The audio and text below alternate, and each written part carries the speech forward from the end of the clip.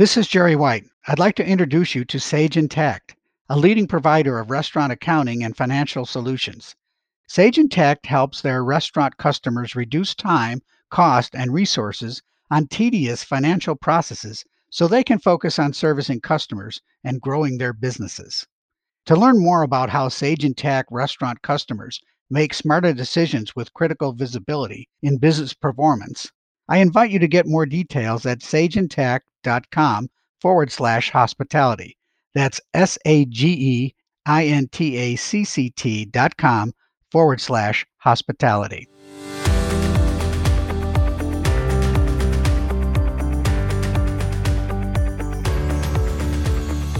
Okay, everyone, welcome to your Fast Casual Insider podcast, coming to you live from the show floor of the 100th Centennial Anniversary celebration of the National Restaurant Association show.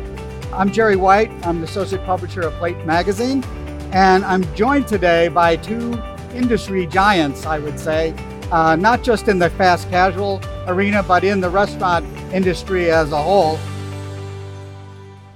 So although they need no introduction, I'm going to ask each of our guests today to kind of give us an Instagram snapshot of their role in their companies and basically what their companies are all about.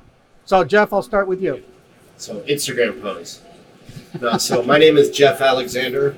I'm the president of Wow Bao here in Chicago. We have 11 units. I'm also a managing partner with Lettuce Entertainment Enterprises based here in Chicago. I also chair the Fast Casual Industry Council for the National Restaurant Association, and I'm very excited to be here and to share the stage with this guy.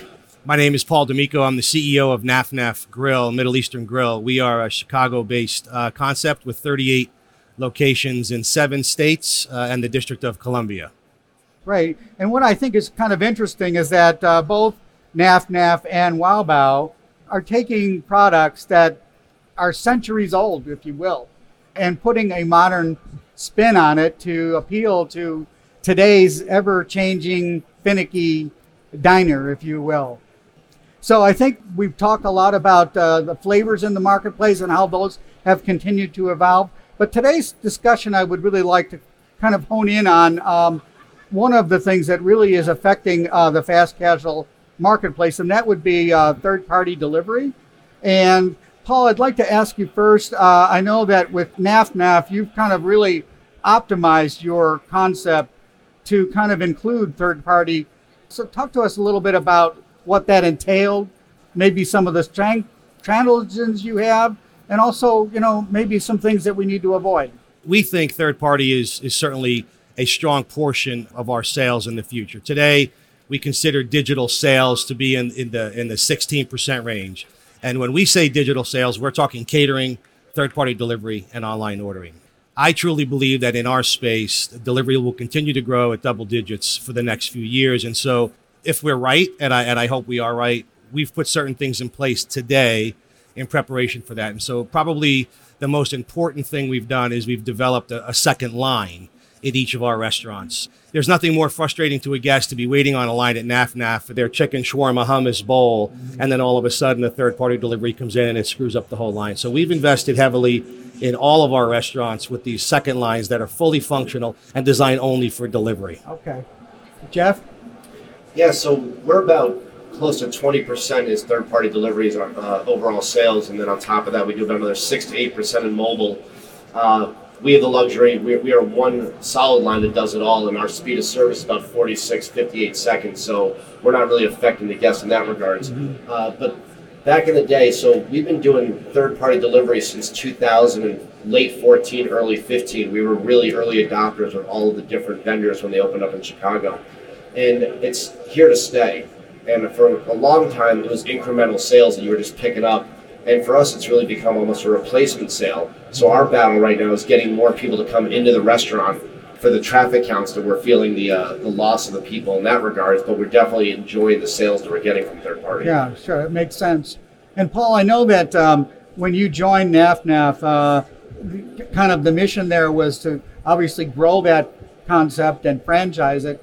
But as third-party delivery continues to grow and encroach, what does that do to the future footprint of your locations? Does it mean less space for customers? And I mean, that's the initial reaction, that we need Yeah. less space. So it's something that we're actively working on now. So we're developing now our first seatless restaurant in downtown Chicago. So our prototype's about 22 to 2,500 square feet. We're going to build a 1,700 square foot space, no seats, and it's going to be designed for 100% online order and delivery. So we'll see. We have to solve for that for our future franchisees. We don't want them to have to go figure that out and take those risks. We're going to take those risks for them. But certainly the square footage necessary for third-party delivery and online ordering is going to continue to shrink, which is important because as third-party delivery sales continue to grow, and at some point, if they do outpace in-store sales, that's a whole different economic model than we have today. Because when we think of third-party delivery today as a profitable sale, because in that P&L, we're not assigning any rent to that, we're not assigning any utilities to that, and we're assigning a very small piece of labor to that. So it's basically the cost of the food and the delivery fee. That's a profitable model. If we start layering rent and utilities and labor to that, it can flip pretty quickly on you. Sure. Yeah, I certainly get that. One of the things I'm curious about is whether or not this phenomenon is moving your product farther away, obviously from those who prepare it and to those who deliver it. And is there a risk of losing control of whatever that transaction was? Because Jeff, as we mentioned in our MEG conference, no matter what goes wrong, it's not going to be the delivery, it's going to be the restaurant. Yeah, as this evolves, and look, it feels like delivery has been around for a long time. It's really in its infancy stages as we figure out who the major players are going to be and how the restaurants change their design with their double lines or smaller footprint. The whole aspect about who's responsible for the product and the what ifs and how the parties play and interact together, it's really not defined right now. I sort of live in the world where if God forbid something goes wrong, the restaurant is getting the blame for it, and the restaurant has to identify the correct for it. And I think, I don't want to speak for Paul, so I'll let him do it, but you're working exclusively with DoorDash, so your catering side of it or your delivery side, you actually have more control than I do when I'm working with 6 different players because I have no relationship That's right. with it, right? I mean, that's the benefit of an exclusive relationship. I think, and beyond, if we can just look beyond the food safety component of your question just for a second, I think what's going to become more and more important is that we maintain the relationship with the guest on the digital side, right? We all saw what happened with hotels in the 90s. All the hotels lost their guests because they all started going to third-party Travagos, right? And the guests gave up their loyalty program to go do that for the cheaper price. If today we can't control where our guests buy their third-party delivery, I want 100% to come through the NAFNAF mobile app, and that will go directly to DoorDash, and I own that guest information. If DoorDash continues to drive their marketing to get my customer to go through their platform in the marketplace, I lose all that customer data, right? Today, we all have voice-activated devices in our homes, or at least 90% of us do. And we use it for one thing, listening to country music. And that's about the extent of it. 5 years from now, you're going to use Alexa, and you're going to say, Alexa, I want a chicken hummus bowl. And if you do not tell Alexa you want a NAFNAF chicken hummus bowl, Alexa's going to go to the top of the string in Google, and you're going to get where that bowl comes from. Right. So we have to own that guest, and we have to make sure that we continue to market to that guest to stay within our vertical platform of the NAFNAF app and not the third-party delivery apps. And that's a really good point. The only thing I'm going to disagree with is they're going to be telling Alexa they want Wow Bao. She'll say, what is Wow Bao? No, but look, Paul makes a very good comment, and he's spot on.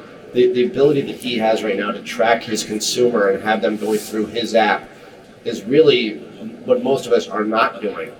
And it's hard because, I want as much sales as possible, and so we have every platform going with every one of our stores, and it would be better for us if we could drive all that business to come from our website as Paul is doing. We unfortunately created or fed the monster to let you go elsewhere as opposed to coming direct from us. So Sure. now we are playing catch up to where Paul already is. Yeah, this is such a new phenomenon, though, that you're right. I think we only really have scratched the surface on what is out there. And I think there have been some rumblings about another company that begins with an A who, probably is going to try to emerge, as maybe the big aggregator in this third party, and that would probably be Amazon. They talk about, they call it delivery Darwinism. And I know I've seen things online where, the president of Grubhub says, I am not going to lose the third-party delivery game. I'm not sure about that, but anyway, you see Amazon coming into space? I think that the space is really in its infancy. I think we all feel like we've been doing this for a long time, but when you have a player such as the size of Amazon, every week in the news of something different they've done, they have to enter at some point. I know they tried to do their Amazon Prime delivery. They tried it here in Chicago 3 or 4 years ago. It never really took off, but Amazon was a different company 3 or 4 years ago. Look, if I had the crystal ball, I'd be doing a lot of other things with my life with it, but I assume Amazon is going to have to make some kind of play at some time. And we're going to watch it as an industry, because if you came to this show 5 years ago, there was probably NCR was the only POS booth. If you go back there today, there's 15 companies that are trying to sell you their tablet-based solution. Mm-hmm. Today, you see the top 5 third-party delivery providers here on the floor in one of the 3 areas. I think this time next year, you might see 3 times that amount. I think Amazon is absolutely going to be there, but I think you're going to see another 20 startups as well. Okay. This is Jerry White. If you're a restaurant looking to reduce time, cost, and resources on tedious financial processes while gaining better insight into business performance, I invite you to learn more about Sage Intacct, a leading provider of restaurant accounting and financial solutions.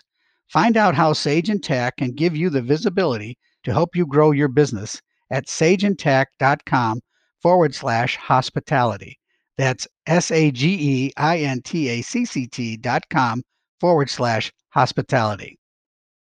And do you think that we're ever at risk of maybe overestimating what we're doing in relation to, say, millennials versus Gen Z? Because I'm told that Gen Z has kind of a whole different set of ideas and circumstances about what they want. And I think the millennials obviously are driving this. But I also hear that Gen Z, they don't mind waiting in lines. I mean, I don't really understand that. I think those two groups, the millennials and the Gen Zs, I think that they're confused. I don't know that they really... There goes our whole listening base. Yeah, right. I'll turn this off right now. now. They don't know if they want the experience or the quality food or to know where the food is coming from. We, as the restaurateurs, are going to have to figure this out and see where they go. If they don't want the experience, our restaurants are going to become ghost kitchens, and that's what we're going to be. If they really, truly still believe in the experiential behavior of what happens in a restaurant in a communal setting, then ghost kitchens aren't going to be the thing that takes off. But I think we're on this cusp of where that is going to go, because I'm going to experiment with a ghost kitchen. I'm going to experiment with a restaurant that has no seats, and I'm going to continue to experiment because I don't want to figure it out when it's too late. Right. Well, to sort of tag onto that, the thing about the restaurant industry is we're always playing catch up. Right, our vendors are not set up to keep us moving forward. We're looking at this disruptors or innovators, if you and I have talked in the past, are coming in, and we have to be reactive. And unfortunately, in our environment and the people we work with and the way our restaurants are built, we are not able to react quickly enough. So when we talk about what does the Gen Z want, what does the millennial want, honestly, I don't know if we know. And once we figure it out, it's going to be very difficult for us to go forward. You know, the ghost kitchens, we tried that 2 years ago. We opened up in LA. It was fantastic. We entered the market for $30,000, like fantastic. But we're running a 200 square foot kitchen with one employee 2,000 plus miles away with no management. It did not work. And with no street presence, and no one knew we were there. So is there a place for ghost kitchens? There is. Have we fully developed or understood that concept or know how to market with it or communicate what we're trying to do? I think people have ideas, but it hasn't been fully built out yet. Right. So do you think that as we look at the fast casual marketplace, third-party delivery is almost like another day part that has its own marketing expertise attached to it? I wish it was a different day part. I wish it was the 2 to 5 day part, but it's not. It's the lunch day part. and it's the dinner day part. We certainly have to get behind it if we truly believe in it, and I do for my brand. We've got to get behind it and throw marketing dollars against that, or we're going to lose the guest. And that's where the marketing dollars are going to go. They're going to go on brand, not so much on promotion. Okay. Yeah, and it's definitely a different clientele. You know, you have to market differently. You can't just market to the person who's sitting on their couch. You know, tonight, while the rest of the NRA attendees are doing some kind of celebratory thing, 3/4 of the population of the world is going to watch Game of Thrones tonight. And then you have to market to that guest who's on their couch to get food to them differently than you're going to market to the people you're trying to get into your restaurant. Mm-hmm. So there's definitely a different clientele and a different thought of how you can communicate. Right, exactly. As we look at the Gen Z, do you really feel that there is much more change coming to delivery with what they want in the marketplace, or what might be next for them? I don't think it's Gen Z. I mean, we're seeing delivery across the spectrum. So I don't think it's Gen Z that's driving the growth in delivery. I think it's where we spend our marketing dollars that we see that growth, right? Mm-hmm. But we have Gen Z, we have millennials, we have boomers. It's what's happening in the office during that day. And for us, because we have lots of urban locations, it's about what the weather is, okay, right? On a shitty day, our third-party delivery goes through the roof. On a sunny day, everybody wants to go outside and sit outside. So I don't think it's about the demographic so much as about the other factors around what's happening in your restaurant. Okay. I sort of think what's happening is it's becoming a social play more than anything else. You know, the single diner doesn't seem to be as prevalent right now. Maybe it is on the delivery aspect, but in the restaurants, it definitely seems more about millennials or Gen Z or whoever it is wants to eat together, and they want to, you know, have more camaraderie. They're still, you know, I feel like this generation is not as much eating at their desk as trying to just be social, and I think we need to create ways to be socially compatible with what's going on. Yeah. And Paul, I know that you're a veteran, and that doesn't mean you're old. That means I'm young. Yeah. Tell us a little bit about what attracted you to NAF in terms of the food and flavor offerings, and why that was so attractive for you to join them. Yeah, I think the food is amazing, and everybody should go regularly. But for me, the attraction was to see if I could take an incubated brand with virtually unknown cuisine and an unknown name, and get it into a package and grow it into the hundreds of units between 2019 and 2024. And so that's going to happen through franchising.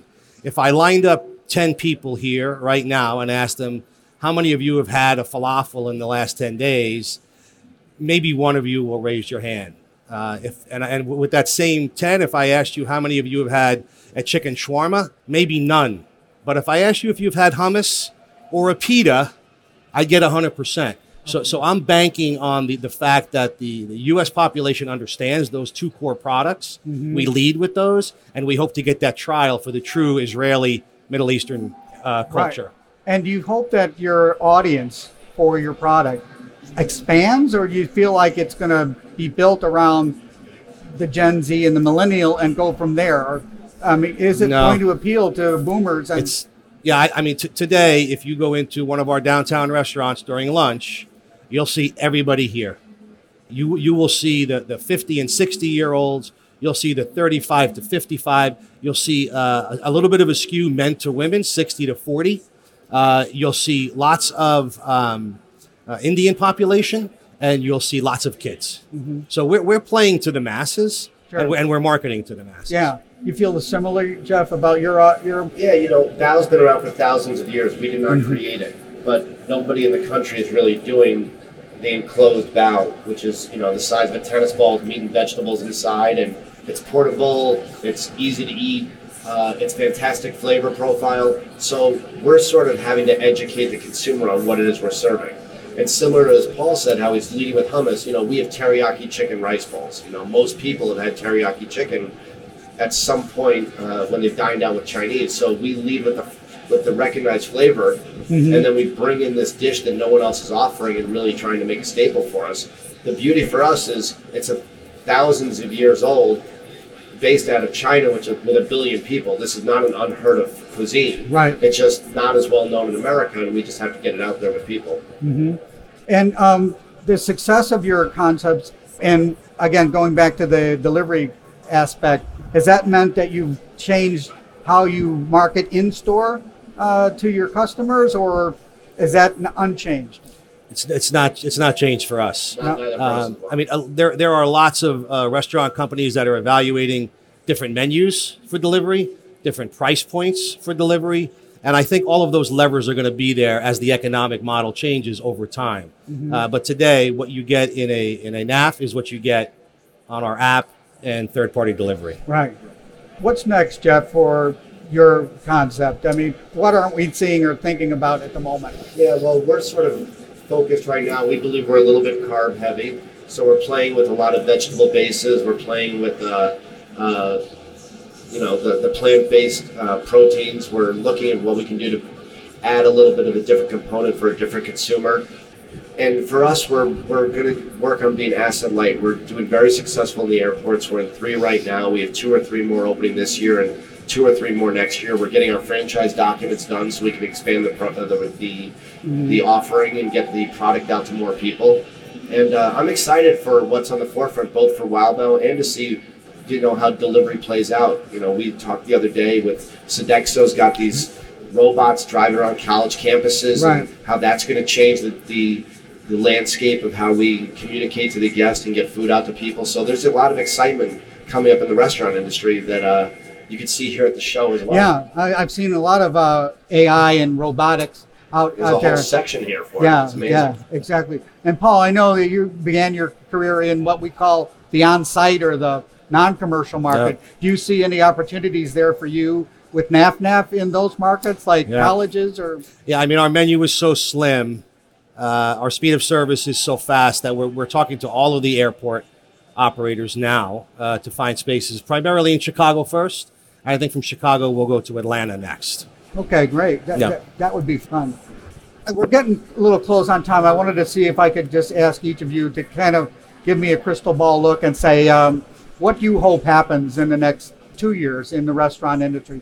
I think back to what this industry was like 100 years ago when it started, and I think it's probably changed in the last 2 years more than it changed in the first 98. So the pace of change is not going to slow down. What do you really think is on the horizon?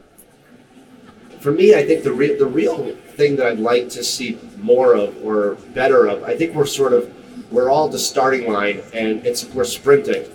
And the restaurant industry is not a sprint, it's a marathon. And we're playing catch up to a lot of stuff, and we have all this technology coming and all this disruption coming in, and we have the third-party delivery, and how do we play with that, and how do we do catering, and I need a new POS, I need integration, I need AI, I need all these things. And I think it's important that the hospitality side of it, we're at the end of the day, we're not in the food business, we're in the hospitality business. And these outside influences that are coming to our businesses and asking us to embrace them, or we're being forced to embrace them, don't understand the hospitality side of what we're doing. Right. And it's very important that we don't lose that piece of the puzzle. Mm-hmm. I watch what Danny Meyer does for the full service restaurants in New York, how he's stopped tipping. Sure. Right? And, yeah. The argument is that's going to give better service.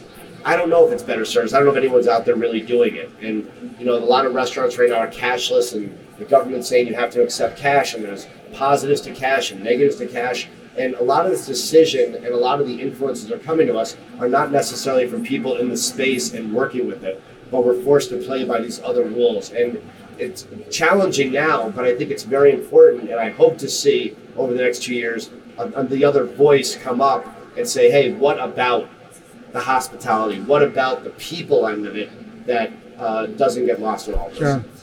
And I hope there's 200 Wow Baos and everybody's eating the product, and that's going on too. I think for NAF, it's we've got to continue to innovate around our cuisine and our culinary to drive awareness of what the brand is and where we think we can take it. For me, we've stabilized our company store operation, and it's going to be all about franchising. We're going to get this thing into the hundreds of locations in the next couple of years. In order to do that, we've got to make sure that we can scale our team to support those franchisees wherever they may be. So for us, we've stabilized the brand. It's a pure growth play for us. Great.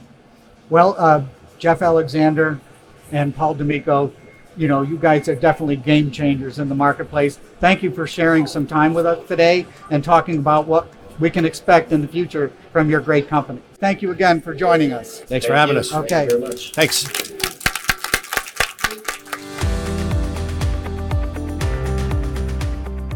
Subscribe to our podcast on your favorite service or find us at restaurant.org/podcasts. This episode was produced by Dante32.